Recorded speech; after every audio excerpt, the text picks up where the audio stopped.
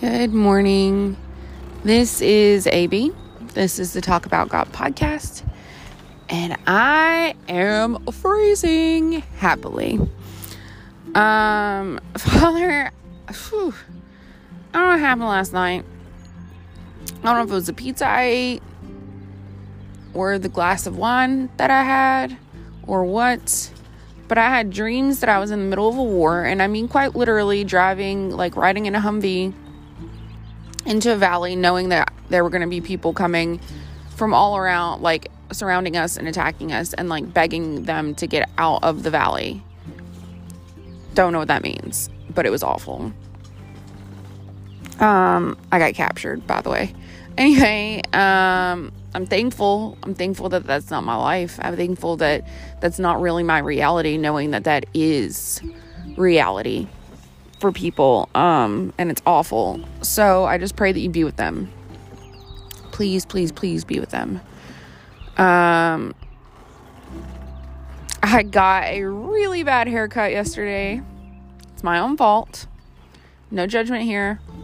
And I know it is. And I just pray that you please be with my main hairdresser and help her to fix it. And give me, I think it probably is a lesson in patience. So I'm not going to ask for the patience to make it until I can get in to see her. That's the whole reason why I rushed in with someone else, was because I did not have the patience to wait. And now I get to lose, half my hair. So much fun. So I'm going to just rock a ponytail. So just please give me really awesome updos for the next month that I can come up with, so I don't have to wear it down, basically. Thank you for the coffee. Thank you for 36 degrees.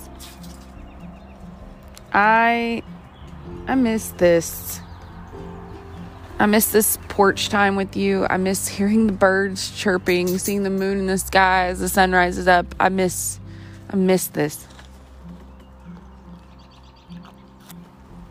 It was just really too darn cold. But anyway, Father, I pray that you guide me in the word, because I'm going to try and shake it up today. I'm going to try to help somebody. I don't know who. But hopefully somebody, maybe me. Please help me. I'm a hot mess. I'm telling you, those dreams mess me up. I got a new Fitbit for my birthday, because I get one every 5 years. And it lasted, I took it off the charger Monday morning and it died last night, which is not cool. So I'm just off. I had bad dreams about my hair. I had bad dreams about being in war. Maybe I am in a spiritual war. Maybe that's what's going on. I don't know, but Lord help me. I put collars on dogs this morning to try and keep tabs of them better and hope that they don't bark. So we'll see. But please guide me in your word. Guide me in this day. And yeah, just be with me, please. And help me get a righteous new haircut when the time comes.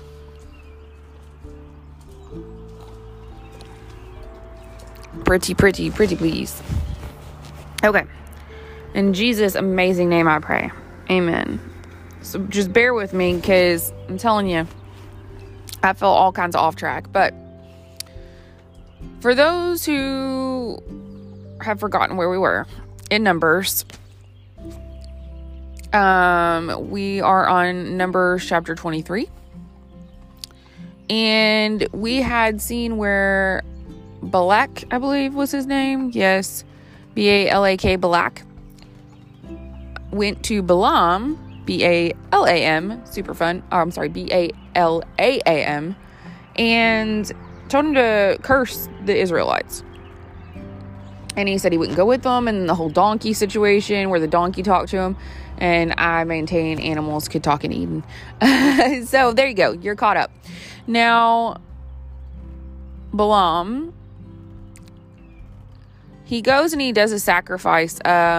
He tells Balak to make 7 altars and prepare 7 bulls and 7 rams for sacrifice. So this is just strange to me.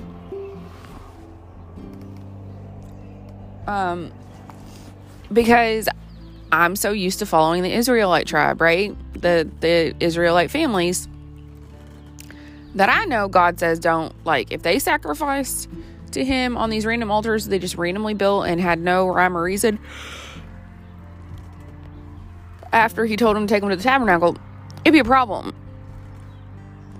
But again, I got to keep in mind that this is not the same people, or whatever, and God really somehow is using Balaam because he's omnipresent. Is that what it is? I think is the word. He's everywhere all the time.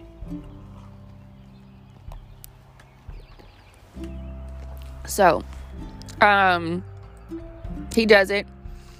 He makes the sacrifices, and he says, stand beside the burnt. Well, and he says they're Balak's burnt offerings, but he says, perhaps the Lord will come to me, and whatever he shows me, I will tell you. So it goes on in verse 4, God met Balaam. I have prepared 7 altars, and I have offered a bull and a ram on each altar, is what Balaam says to him, like God didn't know.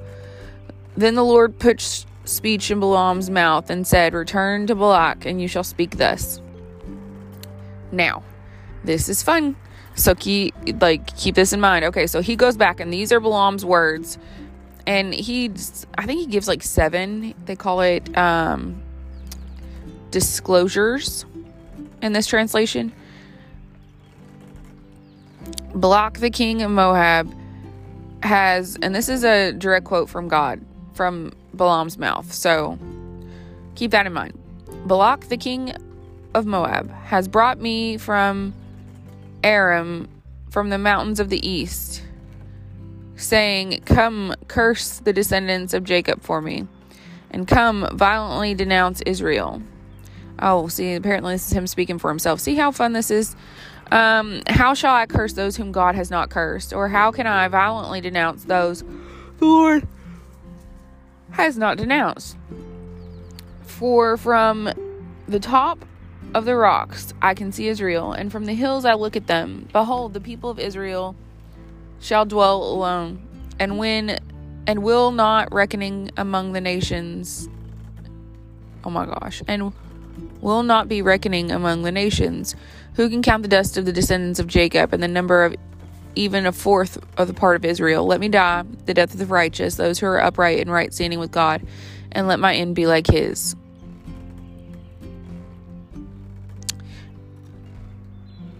So that's what he told him to tell him,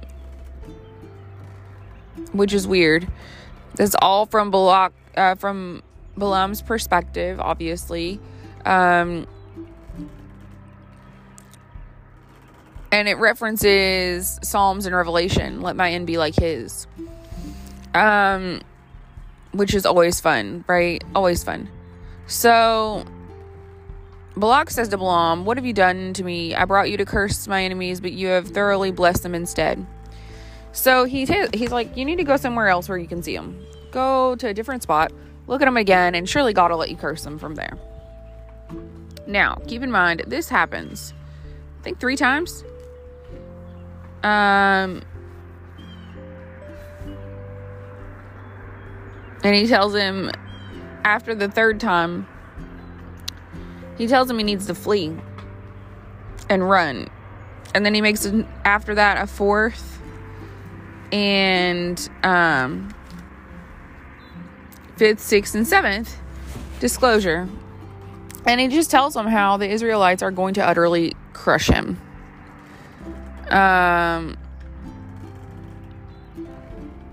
So obviously he was not very happy about that.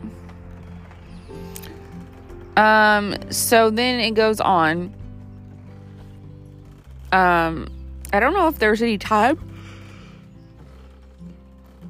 that's passed, but in chapter 25, Israel settled and remained in Shittim. And the people began to play prostitute with the women of Moab by being unfaithful to God. Now, when they say play prostitute, I have learned something which may or may not be accurate. But I have learned that it doesn't mean like play prostitute in the way that we think it means. It means they've gone and they've taken these Moabite women whom worship other gods, right? Because they grew up in a different culture. And instead of the men staying true to the one true God and essentially converting the women, the opposite is happening, where these foreign women are converting these Jewish men to their culture and to their gods and their religious practices. And we know God is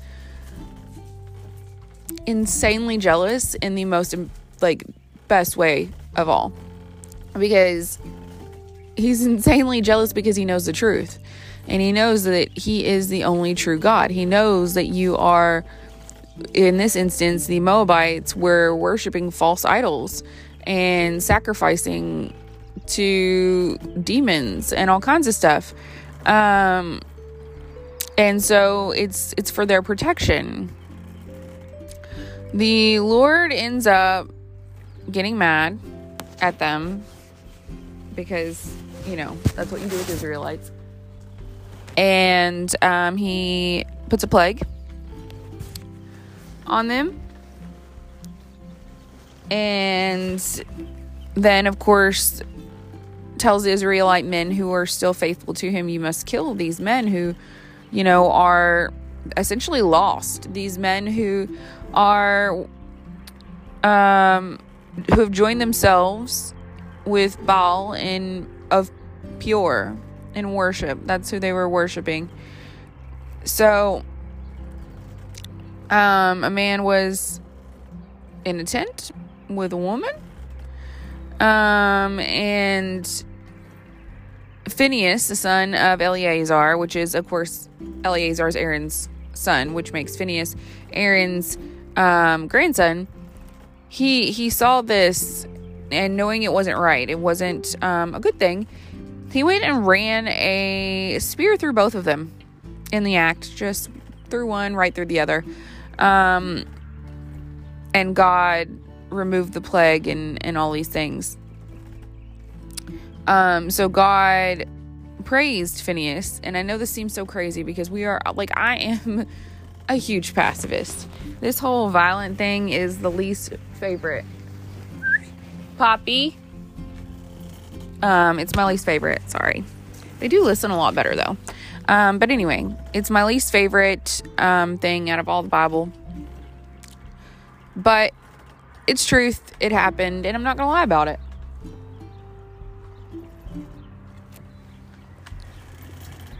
So there's that. He then tells them, go provoke hostilities with the Midianites and attack them. Take them down. Okay. They go to war with the Midianites, and they, of course, win and take them down. Now, we do a new census, chapter 26, of those who are 20 years old and upwards.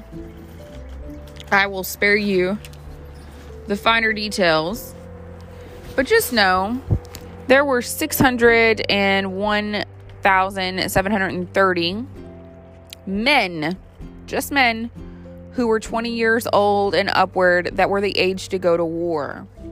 We know at 50 you're retired from being a priest, so I assume by 50 they don't make you go to war anymore either. So I'm going to say that's a 30-year range right there. This is a big old group of people. 601 are just between 20 and, 50. And that's me guessing, but still. And it's just the men. Normally, those men would have multiple children each. Not just one, multiple. That was their goal. Procreate. And some of them had multiple wives, because, hello, we've seen that that's not out of the question in Jewish culture. So there you go. He then divides the land. The larger tribe, of course, gets the larger inheritance of land because there was more of them and they needed more space. So all the land was given to them according to the size of their tribe. What they're doing is preparing to go into what eventually becomes Israel as we know it.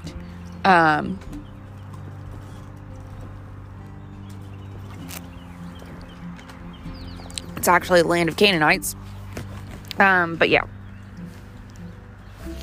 So there's that. The one thing I do love is the law of the inheritance. So it is chapter 27 of Numbers. 5 daughters of Zelophehad. That's it. Zelophehad.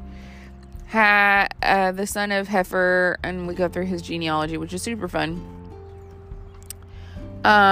Who basically they tracked him all the way back to Joseph. These are Joseph's like great granddaughters or something along those lines. So the 5 of them, Mahlah, Noah, Hoglath, Mekath, and Teresa, I don't know. Anyway, those 5 girls come to Moses and Eleazar and they say that their father died in the wilderness. He was not among those who assembled together against the Lord in the company of Korah, but he died for his own sin, as did all those who rebelled at Kadesh, and had no sons. Why should the name of our father be removed from his family because he had no son? Give to us possession among our father's brothers. So they're asking for their inheritance. The same thing that a boy would have gotten.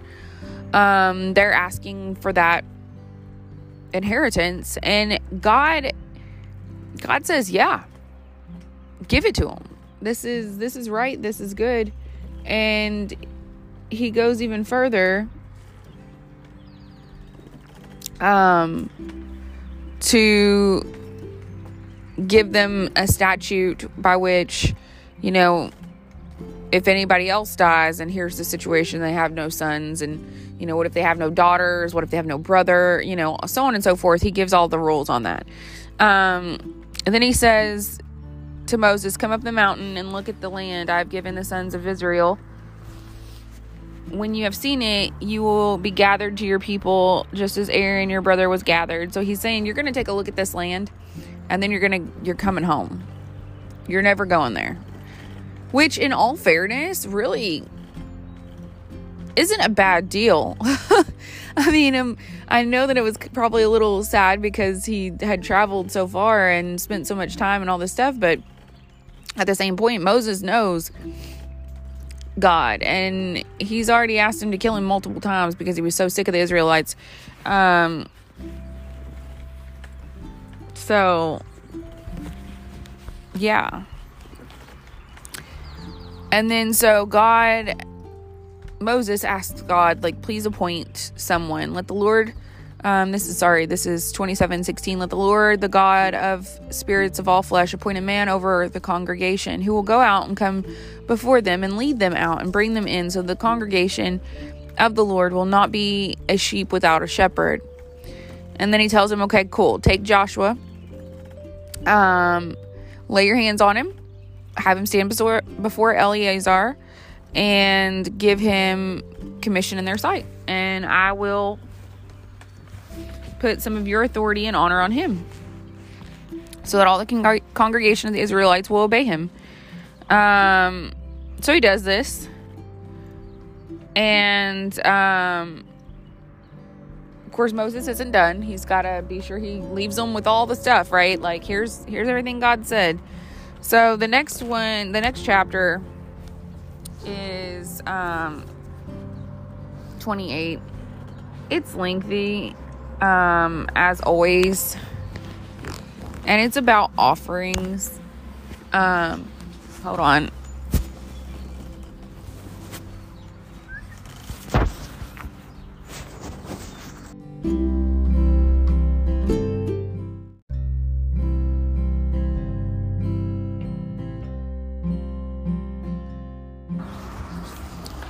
about anybody else, but when both my dogs take off running, I get nervous.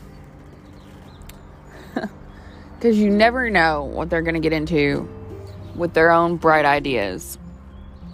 But anyway, so it's long. It's all about how often, all that, and how many goats and rams and all of those things. I will say, I didn't think about this, but they have to sacrifice every day. And they have to, because if you think about it, their sacrifices, to a certain extent, are what's feeding the Levites, the ones that are taking care of the tabernacle. Yeah, that's all they do. Them and their families, they care for the tabernacle. So they are quite literally sacrificing and feeding them. So they are sacrificing every day. Then, of course, you've got special times. You've got, oh, did you sin and all this stuff? Okay, you sacrifice some more. And, I mean, the Levites don't eat every bit of it. There, I would assume, are some things that they just won't touch, depending on what the sacrifice was for. But, yeah, like the beginning of the month, you sacrifice. And then, of course, you have the holidays that you sacrifice for, and all of that. The one thing I noticed too is the drink offerings. I think I saw at one point it said strong drink. So this is wine, that they are offering to God. It's not for the priests to drink, because we know that the priests are not allowed to drink wine, right? And, I'm not condoning drinking. I am merely stating that all things in moderation. I know everybody's heard the argument, Jesus turned water into wine. Nothing has ever said that Jesus himself drank it. So there is that. And I maintain moderation is key. I mean, a little bit of chocolate's good for you. A whole, 1 pound bar make you really sick. I think the same thing applies there. But anyway, you do you. Now, don't do you, and if it's going to, cause someone else to stumble. Just saying. If you not wearing a mask in your church at congregation causes someone to not come to church, put your mask on. That's just my personal opinion on it. Anyway, I'm not the end all be all on that subject. Just do your own research. So as always, get in the word. Please, I will take prayers. I am not above it. I am not a overwhelmingly vain human being, but we've all experienced a really bad haircut. And it just, especially like my hair was so incredibly long and I was moderately attached to it, which is part of my issue too. It bothers me that I was so, I did not realize how attached to it I was, until I saw what happened to it. And so, just, keep me in your prayers. Obviously, that's one of my superficial things and surface things that I could use some prayers about.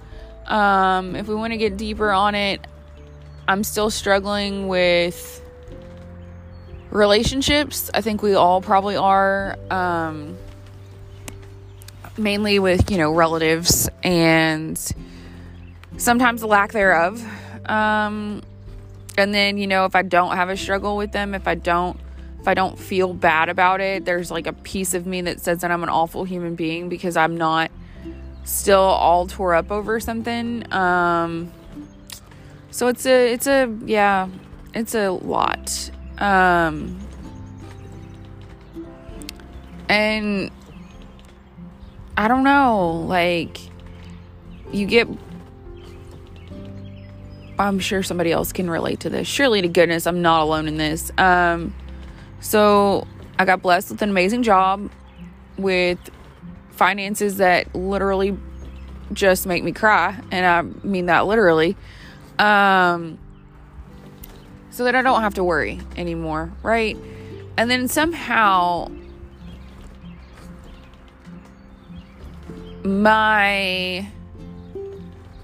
everybody has a worry meter, right?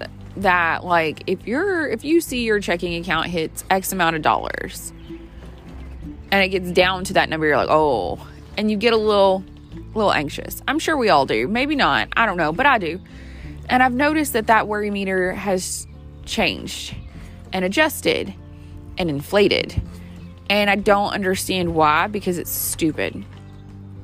If that worry number was good enough then it should be fine now. And anyway, so just spastic things like that. Things where I'm blessed beyond measure and I find a way to screw it up. And I think we all have that tendency as well. So yeah. And I'm, of course, like all of us, trapped at home. And when I get out, I get really bad haircuts. So I really should just stay at home. Just saying. But anyway, I thank you for sticking it out with me. I pray that you have a blessed day. And if it's possible, get outside. I have a dog to find. So yeah. Get in the word, and God bless.